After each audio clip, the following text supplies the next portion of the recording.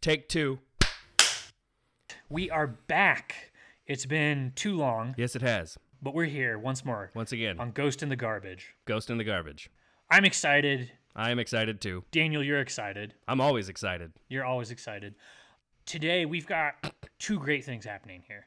We've got a topic that is controversial. It's hot. It's crazy. It's all we need for Christmas this year. And we've got a very special guest. Yes, we do. That's amazing. Who's the special guest? Oh my God. And what's the second great thing? There he is. Abraham Eifert. We've got Daniel the Manual. Not my nickname. Abe the other Manual Eifert. And yeah, thanks for joining us, Abe. I understand that you are, in fact, something of an expert on the topic we're going to be talking about today. That's why Daniel's brought you in. I mean, I don't know if I would call myself an expert, but thank you, the manual, for saying that about me. I've seen a thing or two about Christmas. I've seen one or two of the movies. So I know a thing about Santa, about Christmas. And that is the topic we are discussing today. Santa Claus, man or monster? His colon? No. I thought you were an English major. No, it's like colon. God, Weston, you were like the coronavirus for comedy. I spread it everywhere with no effort. What happened when Weston got COVID? Smell and taste remained intact. Sense of humor, totally dead. Oh boy. Well, Santa, yeah. COVID. Oh dear. COVID. Coca-Cola? And it all connects. It's all connected. There you go. Bring it back. So Daniel, you're officially taking the position that Santa is a monster. Am I correct? I am, Weston, that is correct. I am falling down firmly on the side of the truth, which is that Santa Claus is a monster. That's great. And Abe, you're kind of joining him in that position, am I right? Or are you the external sort of factual force that just exists to insert itself? I mean, I can bring my perspective, but I think that I probably fall a little bit more on the Santa Claus is a little bit of a monster side of the argument as well. Now, I don't know if you both noticed, but I am wearing a Mothman hat. I have done this podcast for some time. I am something of a self-professed expert on monsters, so I will be taking the other side and arguing more. No, I think you have some interesting points, but no, I'm sorry, I just don't think it's quite there. Is being a self-professed monster expert like self-publishing a novel? No, on that you actually have to pay some money, I think. Me, I can just throw stuff up on the internet. Oh yeah, to get the degree in self-expertise, you have to pay for, no, I get you. No, I majored in fiction writing, so I can just say anything. So I'm curious, if you're going to take the position that Santa Claus is not a monster, I'm kind of curious, how would you define what a monster is? Maybe that's where we should start. All right, so a monster has to be an other of some kind, right? That's one of the things. It has to be outside of the norm, outside of regularity. Typically, it inspires fear. Typically, it holds danger. Typically, how would we put it? It like stalks or subverts or hunts or preys upon, right? Introduces that danger to a population at large. Typically, it has abilities, powers, traits, those sorts of things that are above and beyond what is considered normal. See, and I can already see or hear the wheels turning. I know where you guys are going with this. Yeah, you're talking about Mitch McConnell. Well, that goes without saying. I mean, come on, Which, yeah, that settles another debate for us. Mitch McConnell, monster or really awful monster? Just a monster or the worst monster? I mean, what's some other monster traits? Let me think a little more as we kind of dive in on some of the more distinguishing traits of monsters as you guys make your case here. Well, I think that's a great place to start, at least, because that kind of gives us an idea of what you're thinking is a monster. So since you're saying he's not a monster, I guess that gives us a place to start with, how we think he is a monster. So Daniel, you brought up this topic. You started. So why do you think he's a monster? What traits does he have? What is going on? I'm going to say he's been alive for forever. Sure. seems to not really change too much in age. He's sort of frozen in time at a specific time and look. He has the ability to survey every single child on the planet when they're asleep, which is weird. That part is weird. When they're awake, which is also weird. Less weird. He knows everything that you're doing. He is convinced that his version of morality is the right way to live your life. He has enslaved an entire race of creatures to work for him year-round. I want to get to that later, too. I want to get to the elves later. With seemingly no time off, other than, I guess the only time the elves get a break is when Santa leaves to break into people's houses, and then they get to chill for one evening. Yeah, they get a couple hours off. Yeah. Okay, but he gives something good, right? He leaves presents. He leaves toys. I don't, the Minotaur doesn't give Theseus a gift. But isn't that the hallmark of any abusive relationship? That's the hallmark of any abusive relationship. Like, I've been mistreating you for 364 days, but on one day I do something right, and you're like, oh my God, Santa does love us, as you're like nursing a broken arm. The Mothman was not flying after that car of people to hand them a toy train. As far as we know, they didn't stop and see what he was up to. I mean, they just kind of ran away. Abe, I thought you had a good. You told me once that you have a story about the Mothman. It was something I hadn't heard before. Oh yes, and it connects to one of Santa's powers. Because actually. they did. I thought you said they did stop and talk to the Mothman. So at one point, in West Virginia, where the Mothman legend takes place, which is just an hour's drive away from me here, and where all ridiculous stories take place. Yes. They have a lot of monsters there. No, they have a lot of morons there. I mean, I heard you say the same word twice. But, so they were driving around, 4 people driving around in a car.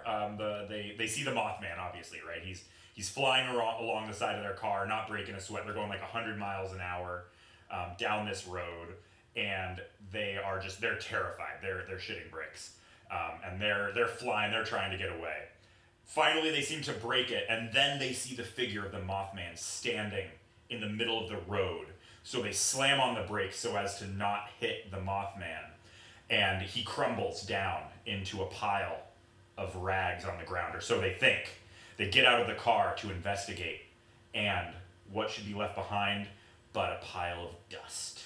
Dun, dun, dun. But no gift. So obviously... But there was no gift. Gold dust. I mean, depends on... I don't know, what kind of dust was it? Maybe it was really good dust. Or maybe they were naughty. We don't know. But what I was saying a second ago is like, this kind of mirrors one of Santa's powers, is that he has the ability to turn into some sort of, like, one of his magical abilities, depending on what version of Santa Claus you're looking at, is that he has the ability to turn into dust. That's part of his, like, being able to get in and out of places, is he does that little, like, nose waggle thing, like, touches his nose, and he can turn into, I don't remember if it's like a coal dust or some sort of dust that allows him, so he has this transformative That sounds like a J.J. Abrams So what plot we're point. saying, yeah, why were there polar bears? So what we're saying is, if you want to defeat Santa just around Christmas Eve, if you see any dust anywhere, just get out your vacuum cleaner and zip. Get the dirt devil out and Get out that dirt devil. There you have it. Christmas is canceled, kids. We just sucked up Santa. We finally caught the son of a bitch. The most dangerous game. That feels very That's a Ghostbusters. Oh, Weston. Comedy COVID is kicking in again. I know. I didn't bring the puns today. Oh man, he used all his puns. Shouldn't you always have them, being a off to cried English major? You should just be ready to go, right? See, I have nothing to say. I have no response that will make anyone laugh, other than to say that. All right, you've made a couple convincing points that Santa shares some traits with monsters. Sure. But I'm still not sold. Well, so I mean, he's got this magical ability. So one of the things you talked about were like the magical abilities. So what other magical abilities or otherworldly abilities do we know of that Santa has? So like he has the ability to transform. He can fly either with the use of some sort of reindeer sleigh contraption or in whichever way you see fit. He can manipulate and control time. Okay, we've all seen Harry Potter. We've seen Harry Potter. There is good magic, 'Kay. and there's bad magic. Come on. Now who has nothing? No, I would argue that argument was also nothing. So I guess still you. Still to be. Oh, boy. Let me think. I'm going to think of a real monster here. Well, Santa Claus is a good real monster. Charybdis, a classic monster from Greek mythology, created a whirlpool. At this point in time, listeners, it would be worth pointing out that Weston has a degree in literature, which is how he's able to frequently reference these kinds of things. If you haven't heard him mention that, stick around. In 5 minutes, he will.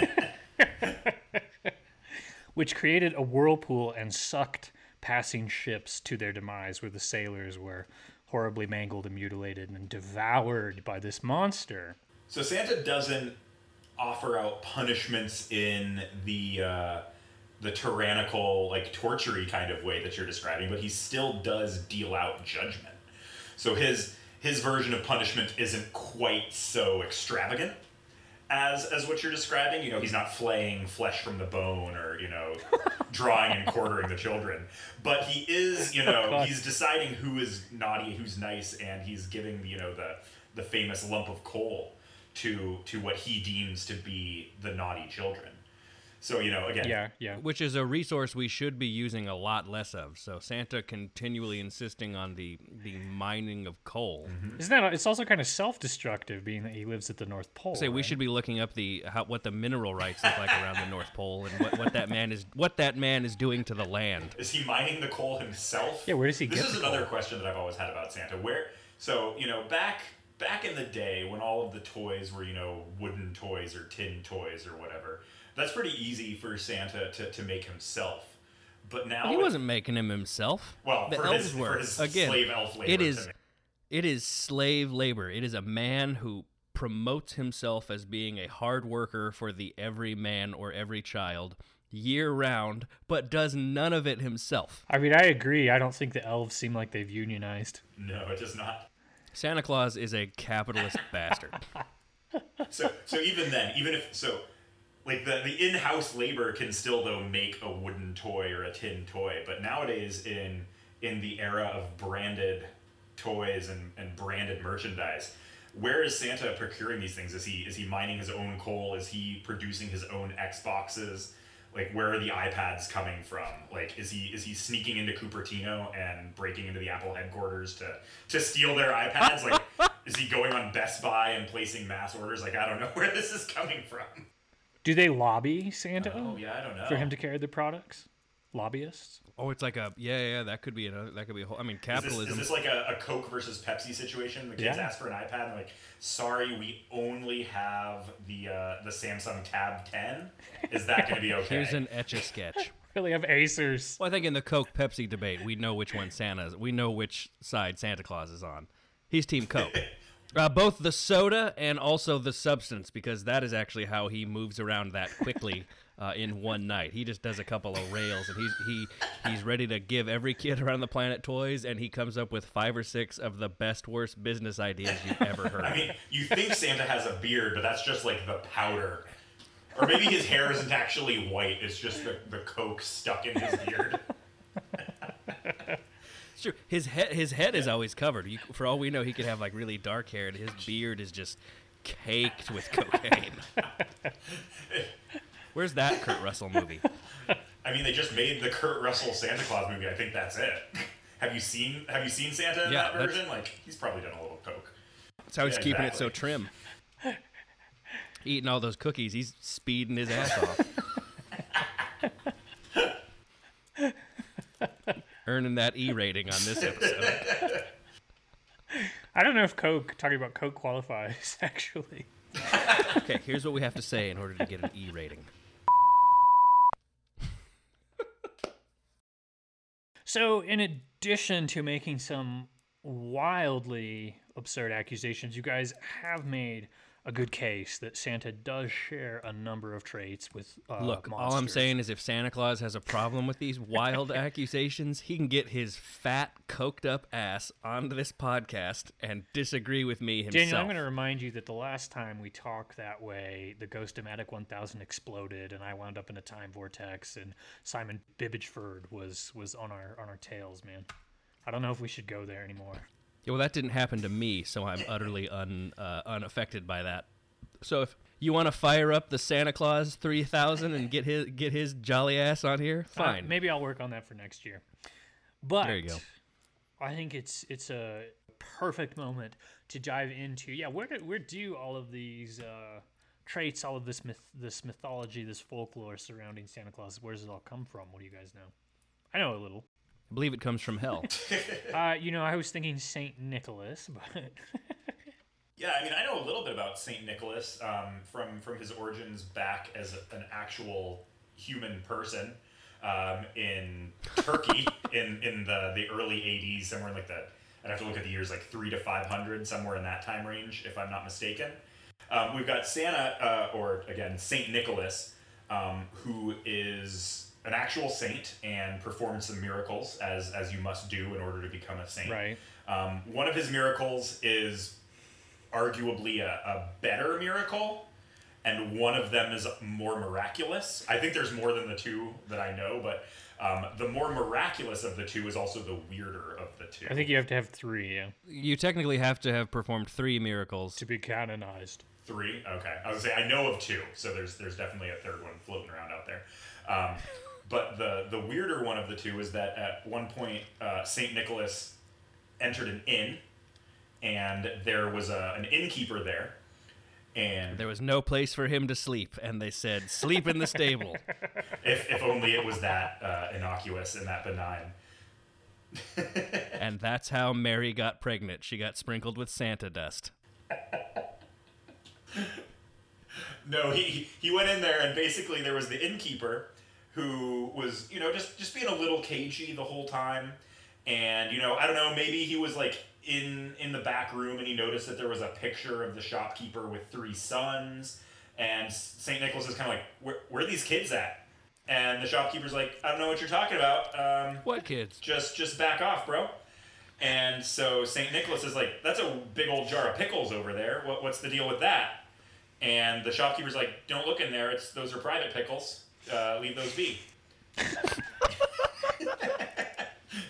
At which point St. Nicholas pops open those pickles, and lo and behold, there are the 3 sons that have been pickled. Murdered and pickled. That's not the miracle that he found them. Don't look at the pickle cask. That's profoundly horrible. Yeah, at which point St. Nicholas, at this point still, pulls out the pickled tots and brings them back to life. So he rejuvenates and restores these pickled children. I've got to say, your retelling of this is killing me. I'm pickling with laughter. I don't actually know how old they are. I mean, they could be in their 20s for all I know, but Traditionally, an older vintage is what people go for with pickled and cask-aged things. So yeah, they were at least 18. He brings back to life these murdered and pickled He's children. pickled 20-somethings. These pickled tweens. Yeah. If that's true, I feel like there's a 1 in a million chance you're right. Like, if they weren't like little children and they were like grown adults, it's like, where are your kids? They don't live here anymore. Bullshit, they don't. What's in that jar of pickles? It's people. Like, no, it's just pickles. I swear to God, no, it's people. He's like smashing stuff and opening them, and as he like gets, it's like, oh nope, turns out these are just pickles. My bad. Where are your 37-year-old sons? They're gone. They live on their own. They have families of their own. You pickled them in jars. That's insane. Do you have anything to back that up? Sorry. I'm trying to become a saint. It takes a lot of work, a lot of pressure, and sometimes if you do as much cocaine as I do, sometimes you just get a little paranoid and you think people are pickling children. One's in Boston, one's in Phoenix. Like, I'm sorry. It's hard to pull off a good miracle. Here, I got another one. Pick a card and don't show it to me. I mean, you gotta get the miracles in somehow, and they're getting fewer and farther between. It's just harder to find a miracle to do. Just taking swings. Like throughout the country. Yeah, you just have, at some point, it's like answering C on a test, right? At some point, that is going to be the answer. How many inns had he busted into before he found one where there was actually some murdered kids? Every Christmas, this son of a bitch breaks into our hotel and accuses us of murdering children like we're some kind of Decemberists album. You're going to get it right eventually.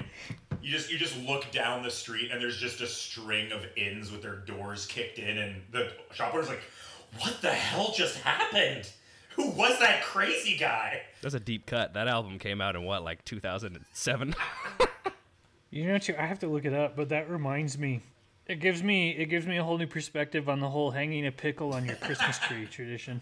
Is that a thing? Yeah, if you find the hidden pickle, you get an extra present. Yeah, I've always wondered if it's connected, but I don't know. Yeah, it's in like Germany. That just sounds like if mistletoe is the bare minimum for like Christmas party sexual assault allegations, like the Christmas pickle just find the Christmas pickle.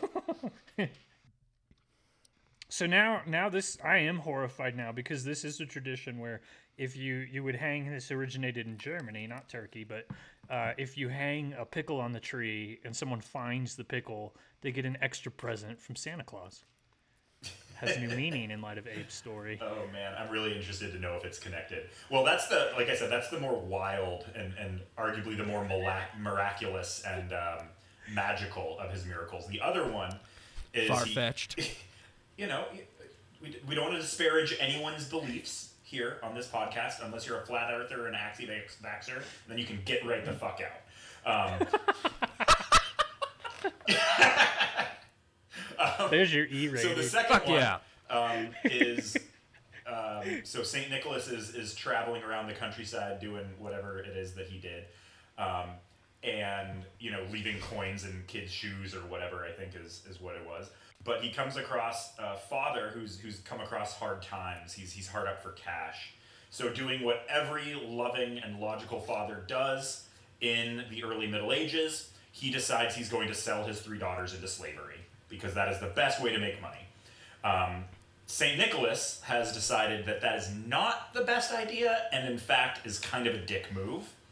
So, in order to save the daughters from a life of servitude and slavery, he offers to put forward a dowry in order so that those daughters can be married off into servitude and slavery instead of having to be sold.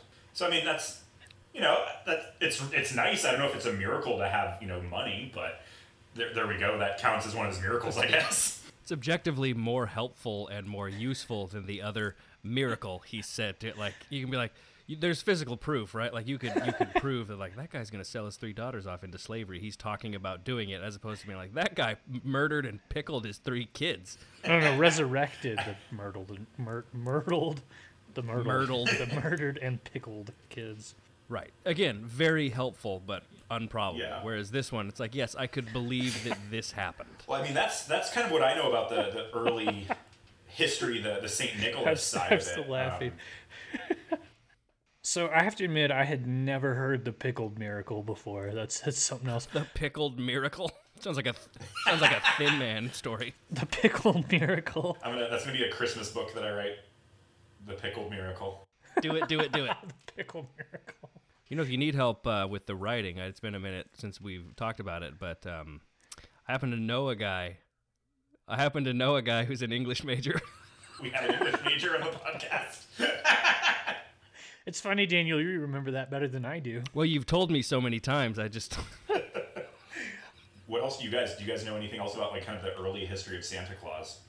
So Sinterklaas is kind of the next one that I think I know of. Yeah, and I know he's from Denmark, is my understanding, and right. kind of came out of a separate tradition that was not connected to Saint Nicholas, and the figures kind of end up getting merged a little bit, especially once the Danish settlers go to the United States, or what becomes the United States, because they settled down in New Amsterdam, what's now New York, and brought that Sinterklaas tradition with them, where it then merged with some of the more traditional Catholic populations. You've got like your Italians and other populations that would have brought the Catholic tradition with St. Nicholas, and then you get the kind of the Anglification of Sinterklaas into Santa Claus and the merging. So I know that's kind of the next step in the evolution.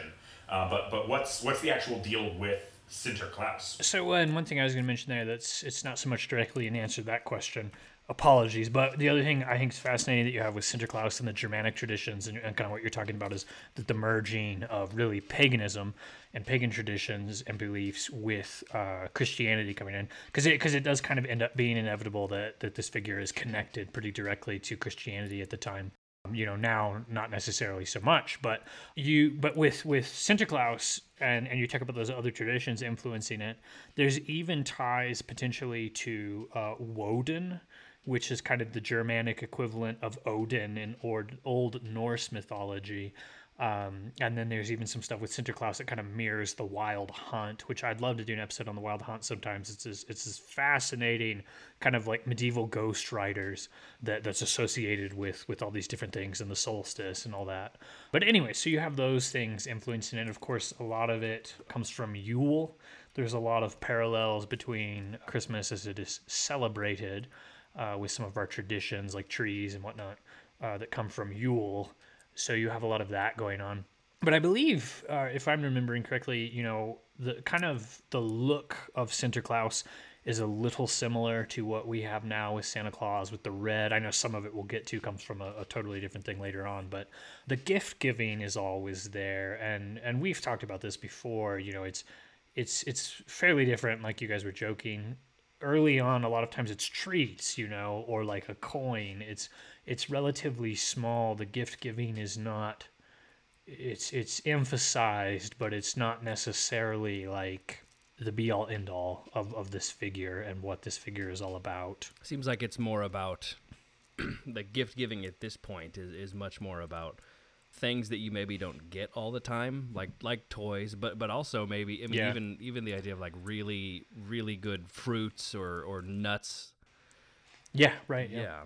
And that's like oranges were a really common gift, like any kind of citrus fruit. Yeah, those are big in Victorian Christmas too. Yeah, citrus. Actually, just found a handful of years ago. I got asked to write a Christmas article for a local publication in Greeley where we all. I guess Weston, you and I and Abe adjacent grew up. Yes. And so many of these traditions are relatively the same. You have Santa Lucia, you have Père Noël in France, Saint Nicholas in European countries. He's the only one who's not actually tossing fruits. What I know about Saint Nicholas is that he's tossing gold down people's chimneys, which is like that just seems blatantly wasteful.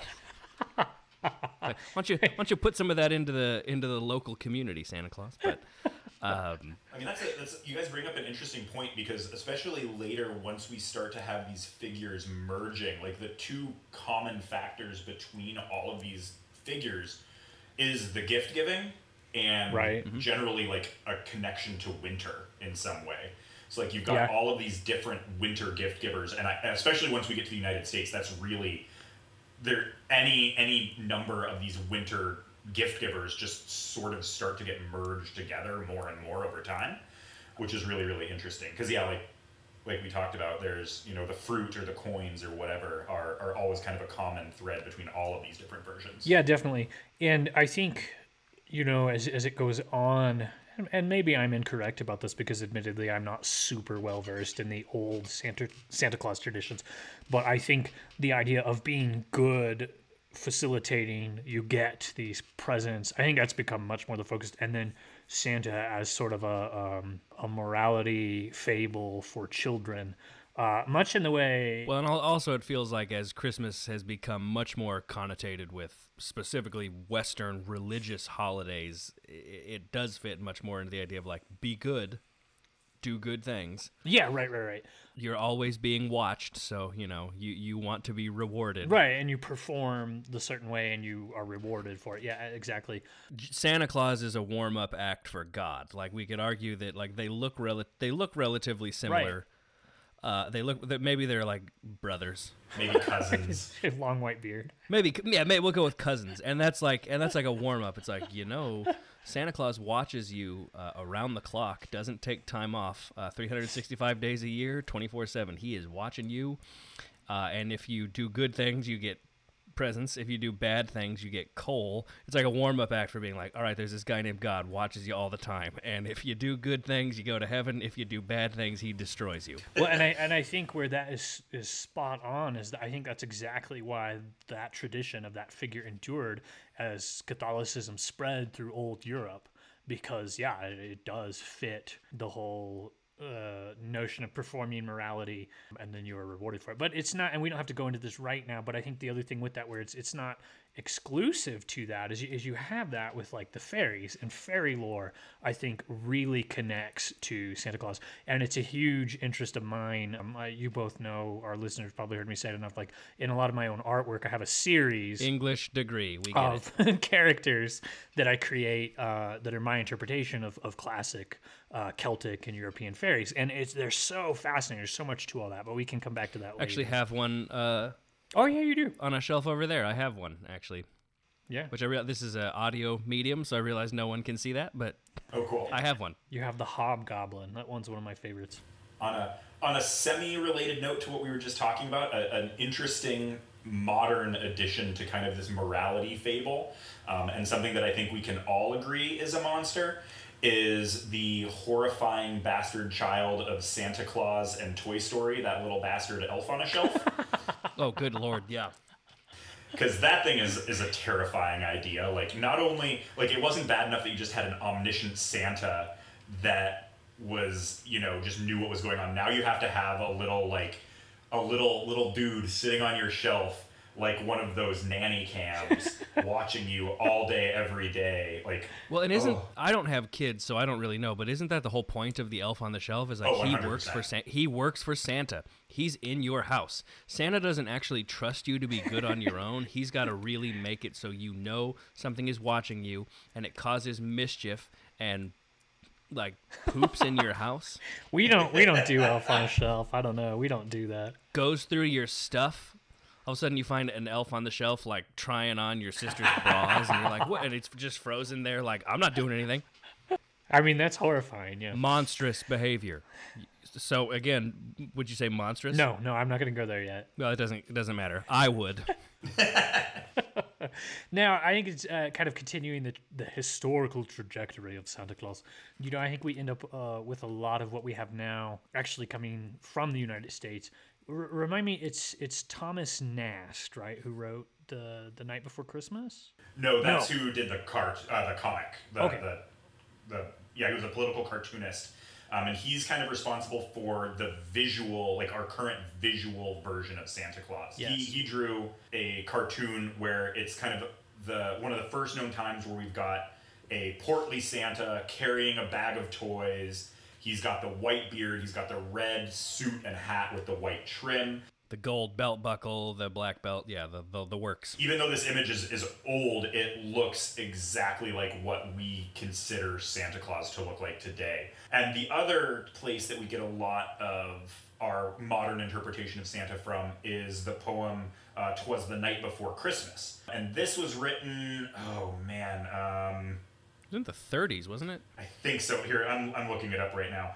But it really introduces a lot of our modern understanding of what Santa Claus is. So The Night Before Christmas was written by Clement Clarke Moore, and basically, so this is even older than that. 1822. Well, that's right. Yeah, 1822 from Clement Clarke Moore. Oh, geez. But this kind of is the originator of a ton of our ideas of Santa Claus. So from the calling him jolly, this is the first time that Santa is referred to as jolly. They call him a jolly old elf in the poem. Being lively, being quick. Yep. This is the first time that we have Santa with a team of reindeer, and he gives the reindeer the names as well. So Dasher, Dancer, Prancer, Vixen, Comet, Cupid, Donner, Blitzen all come from that poem. Which are ridiculous names, which is monstrous in its own right. Like, why give people... Now, I think it's interesting. Oh, here we go. Donner and Blitzen are German. But, never mind. Comedy COVID. Weston, you literally killed that whole train of thought. Like, oh, man, I am the comedy killer. I killed the joke. Oh my god, I'm like horrified. A lot of people have tried, so just joining a proud tradition of people, and I'll call them by name right now. No, I really am the comedy killer. I'm so sorry. I don't care. I just have to give you shit. It's my job on this podcast. It's kind of funny, actually. I think it's interesting in that particular instance, in 'Twas the Night Before Christmas, that you have Santa called an elf, to have someone from the Victorian age referring to that character as that kind of being. I think that is a case for like Santa being a monster. I would say they're not traditionally understood as monsters in the same sense of some other things, but fairies, like fae creatures like that, are definitely in a very interesting category. Well, and especially, we'll talk more about these the fairy lore I know coming up, but again, having him a poem from 1822 calling him an elf in a pre-Tolkien world, like the perception of what elf means at that time is very different than our modern idea of an elf. So totally different. I mean, well, let's just go ahead and talk a little bit about that. We've danced around it enough. So elves, goblins, fairies, right? They were not these cutesy, pretty little things that we see now. You know, the classic representation of an elf, particularly like Christmas elf. It's not like we see at the end of the Polar Express. Diminutive, right? Pointed features, cherubic, if you will. They're hideous, they're freaky, they're weird. These are things that might help you if you do things a certain way and give them what they want. If you don't, they're going to wreak havoc. Sometimes that's just like pranks, practical jokes. However, some of those pranks are of the variety that are still like injurious. Or it's even like it involves death, right? I prank you so hard you die. Right. If it ends with "I was only joking," you have a problem. But yeah, and oftentimes a lot of these now, and I think too, it's interesting because like people from Celtic traditions, even today, there's still people that are not willing to say, no, I don't believe that the fairies are. I don't believe that the fairies are made up. I think these are real. So it's hard to say. Did people understand the fairies as something that they really, assume was a real part of the world interacting with them, etc.? Or is it just kind of like, oh, well, it's just something that it's a tradition that we don't divert from? That's hard to say. But the point there, a lot of these, like you're saying, like if you grow up being told something, is that what you're saying, right? Like it's kind of just an ingrained part of that culture. Yeah, that like maybe they don't think about why they believe it. Yeah. Well, and I mean, I know people personally from Ireland, from Scotland, who will not say, no, I don't believe in the fairies. They won't say that. Do they actually believe in them? Well, maybe because every time you say that, somewhere a fairy drops dead. We're not monsters like Santa Claus. I don't think that's where it comes from, but that was a perfect. It's funny you mentioned that. Thank you. It was. Yeah. That was your pun. But no, it's interesting that people won't. I lose my train of thought. Now I killed your joke. You killed my scholarly rant. Just doing it for the listeners. A lot of these fairies kind of serve a similar function with children. We're like a bugbear, right? You don't wander off into the woods alone. A bugbear is going to eat you if you do. You don't play near the edge of a stagnant pond or bog because a grundolo is going to pop out, grab you, and drown you, right? And then there's even some really specific bogeys, like one's like Ginny Greenteeth. That's the one I can think of immediately. But there's all kinds of bogeys. Ginny Greenteeth. Ginny Greenteeth, yeah, is like a hag that's kind of similar to a grundolo in function, but was associated, I believe, with a specific pond in an area. Will-o'-the-wisp, right? Stay on the path. Don't wander from the path. You'll end up in a bog and die, or who knows what happens. So it seems to me like all of these things are about controlling people. Like if you start like they existed. These stories exist not because these things exist, but because someone at some point decided, what's a good way to control people, particularly children, to doing what you want to do? Scare the living dog shit out of them. Like, I tell mean, them, I think like, there's hey, something to that. If you don't, there's a great Far Side cartoon where a woman is putting her child to bed, and she says, "Now make sure you go straight to sleep, Billy, or I'm gonna knock 3 times and summon the floating head of death." And the dad is in the basement holding a balloon with like a hellish face drawn on it, and that's what that feels like to me. I mean, I think there's truth to that. Now, and it's interesting because not all Thank you. fairies function quite that way. I mean, okay, you mentioned like you have a hobgoblin, on your shelf. So hobgoblins traditionally, or like brownies, were a good thing to have around. Like they would help clean up your inn or your house, and you paid them with food or a bowl of cream. And then if you didn't, they'd get ticked off and destroy your house, right? So there still is a fear element, but some So don't. raccoons, you're describing a raccoon. I mean, maybe, I don't know. Their weird little human-like hands, sweeping, holding a dustpan. Apparently, raccoons are one of the animals that has fingerprints that are most like humans, to the extent where they have caused problems in criminal investigations because they have found raccoon fingerprints on stuff and like tried to run got them 'em through this federal time. databases. I'm just imagining a lineup where it's like, do you recognize the man that And what's a raccoon? It's like one raccoon holding the little placard. It's like, I love that idea so much. Oh my god, that's hilarious. That is funny. Well, yeah, there you go. Raccoons and fairies, same thing. But my point is just that some don't function as literally and as a like a morality fable or a cautionary tale. I'd argue most of them do. I mean, most of them do. Oh, I just didn't list as many as I could. That's what people don't want to sit here and listen to. I mean, speaking only for myself, you're correct. Kobolds don't. Blue caps don't. No, we said we don't want the list. Red caps don't.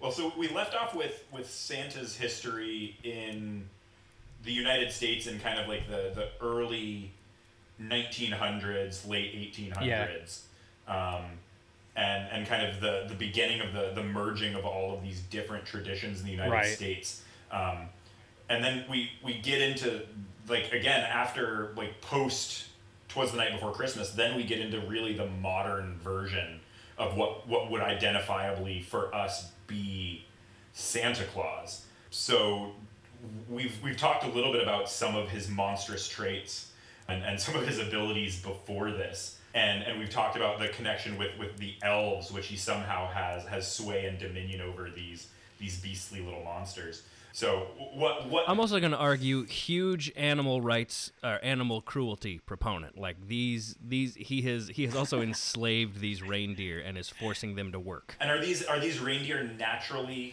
flying beings, or has he somehow, genetically augmented them? Is this some sort of horrible, like, like a chop shop for reindeer? Yeah. Oh my god, I completely forgot. What do you call the word when you have more than chimera? Is this like some sort of like horrible chimera situation where Santa Claus has like bred, reindeer with I don't know, whatever kind of flying beast in some sort of horrible abomination of nature? You know what? Probably. Maybe they're blimps. Yeah, half blimp, half reindeer. Pumping them That's full of it. chemicals like helium. Yep. Just puts a helium hose in them before, just like straight in the mouth. There's one of them that has a shiny red nose, so there's some sort of horrifying chemical testing happening in that in that stable. Who's doing that? Yeah, the more I'm thinking about it, this guy sounds like a monster. Well, I'm going to help you guys out with this one a little bit. And Abe, you mentioned, modern. Truly, the modern American. I feel like we've been doing fine on our own. I don't know. So you want to go on record and say enslaving a group of people to work for you and animal cruelty, not things you have necessarily a big I'm going to problem go on record and say that you guys have neglected to mention one of the modern American classic body horror films that supports your theory. The Human Centipede. The Santa Claus with Tim Yes, Allen. absolutely. The Santa Claus with Tim Allen may be the strongest case for Santa Claus being some sort of monster. Because if you look... Or at least for Tim Allen being a monster. I mean, I don't think we have to argue that. That's pretty much a given. Allegedly. Hey, he's had a very hard time being a conservative man in Hollywood. A very hard time. Well, maybe one of the strongest cases for Santa Claus as a monster. So Like, do we want to, let's give a quick recap of what is happening in this for people who haven't seen this gem. Regular guy stumbles onto something supernatural, is overtaken by an entity that destroys his life and transforms him into another person or being. Yeah, I mean, the parallels between that and, like, the symbiote from Spider-Man are astonishing, where, you know... Venom and the Santa Claus are the same thing, man. You know, it's just one's black and one's red. I mean, Carnage is basically Santa Claus. Oh Santa my Claus God. without the fur. So I mean, you get an alien entity, whether literally alien from outer space or alien in the sense that it is not part of you. Exactly. That attaches itself to you, fundamentally alters your behavior, your appearance, In psychology. and like your psychology and like your goals and your state. So for those of you who have not been subjected to the steaming pile of crap that is the Santa Claus, at the beginning Congratulations. of the movie, you've somehow survived this long without it. I tried to rewatch it last year. It's not a good movie. But No, at the it truly beginning, Tim Allen is a dick to everybody. Nobody likes him. In classic 90s movie fashion, he's a bad And then they dad. said action on set, and his character and then was he also played a dick. But he startles Santa Claus, who's on the top of his roof, because he thinks Santa Claus is a home invader, at which point Santa Claus slips and falls literally to his death. And so Tim Allen puts on Santa's clothes. But it was just the like you do vessel. after you murder somebody. And yeah, okay, let's talk about that. Why in what universe you're like, oh my god, I accidentally just murdered a guy. That is a nice jacket. I'm gonna try on this jacket. There's like a business card that says the Santa Claus. Does he find that before he puts on the jacket? That I Or does don't he remember. just choose to put on the victim of murder's jacket? I thought his kid is trying to get him to put the coat and the hat I on. think he puts the coat on, and then they find it's in like isn't it in like a wallet or something, like the Santa wallet? Maybe. Pocket or Maybe, something. I don't Well, because the remember. I- body disappears. Yeah, it goes full Obi-Wan Kenobi and just This is right. This disappears. is more case for the symbiote. The Venom symbiote has Or like Wicked Witch of the West, when Consumed. she gets Right, killed, she yeah. shrivels up too and disappears into Disappear. dust. Dust, back to dust. From dust But to yeah, dust. I mean, we've got kind of a situation where like the personality, like the host, is meaningless in comparison to the Santa intelligence, the Exactly, Santa the entity. entity. The Yes. Borg, the Santa Borg, resistance is Resistance futile. You is are futile, Santa, yeah. yes. We are Santa, we are many. Yes. I mean, that's another possibility. We don't know. Maybe Santa, like in the Santa Claus universe, do we know that there is only one Santa Claus? Maybe there are many of these entities that are like connected to some sort of Santa hive mind. It's that are all possible. performing one part. I mean, we don't. They don't say that doesn't happen. Santa is a title, not a person. Like Santa or Pharaoh or Beyonce. Well, I don't know if Weston is convinced, but I think we put forward pretty convincing evidence, and I think we can put the argument to rest that Santa Claus definitely is a monster. Proper monster. I think the two of you have made an excellent case. Nope, that's it. However, I'm still going to say I don't think full-on monster. I think supernatural. I think something that exists in this liminal space and where the emphasis is like the morality fable. Absolutely. But I'm still going to say not the Cyclops, not the Minotaur, not a dragon, not Jenny Greenteeth. But good case, good case. Well, I'm going to disagree with you and say I think that is a very one-sided view of what monsters are. Monsters are not just things with one eyes, big or green teeth. In the case of Janet Greentooth, I think the most monstrous thing of all is proclaiming yourself to be an authority on what is good and what is right and righteous, and insisting that people are good exclusively for the sake of goodness, not actually out of the kindness of their own hearts, and creating a system with which people have to work to fit in. And if they don't, they are judged by you. I feel like that is monstrous, in any sense of the word. The puritanical morality thing here of like the good deeds for the sake of reward and again, like kind of this single-minded authoritarian hold upon the definition of what is good and what is evil. I mean, it's a convincing argument. There you have it. Abe and Daniel the Manuals. Ho, ho, ho. Daniel. Marry whatever you prescribe. Stay in, stay safe, wear a mask. There we go. This Christmas holiday special, to end things, Daniel has prepared a very, very special dramatic reading. Happy holidays, Merry Christmas, whatever you celebrate or don't. Thank you for joining us on Ghost in the Garbage. Throughout time and history, there has always been a Santa Claus. Guzzling dairy and gluten while he judges your actions naughty or nice. He's everywhere. You can pick any corner of the world and there is a Clausian-esque character forcing himself into the homes and dreams of innocent families. Now at this point, you may ask, how is this possible? How does Santa travel around the world in one night? Easy, there are a billion of them. They're everywhere. A Yuletide hive working out of the North Pole, a full-on Santa naughty, and their tangled, tinseled web of terror has made its way around the globe like a rabid reindeer. In Sweden, at the crack of dawn, a little girl berobes herself in crimson, ties lit candles in her hair, shakes adults away, and force feeds them Lucia bread. Why on earth would someone think that was a good idea at 3 a.m.? Inconsiderate. Australian Santa hops in on a surfboard. Isn't most of that country landlocked? Incredibly selfish, if you ask me. So much for being an ageless icon of consideration, generosity, and joy. Czech Santa slides down your chimney with the cunning use of a rope. We're talking some serious forearm strength there.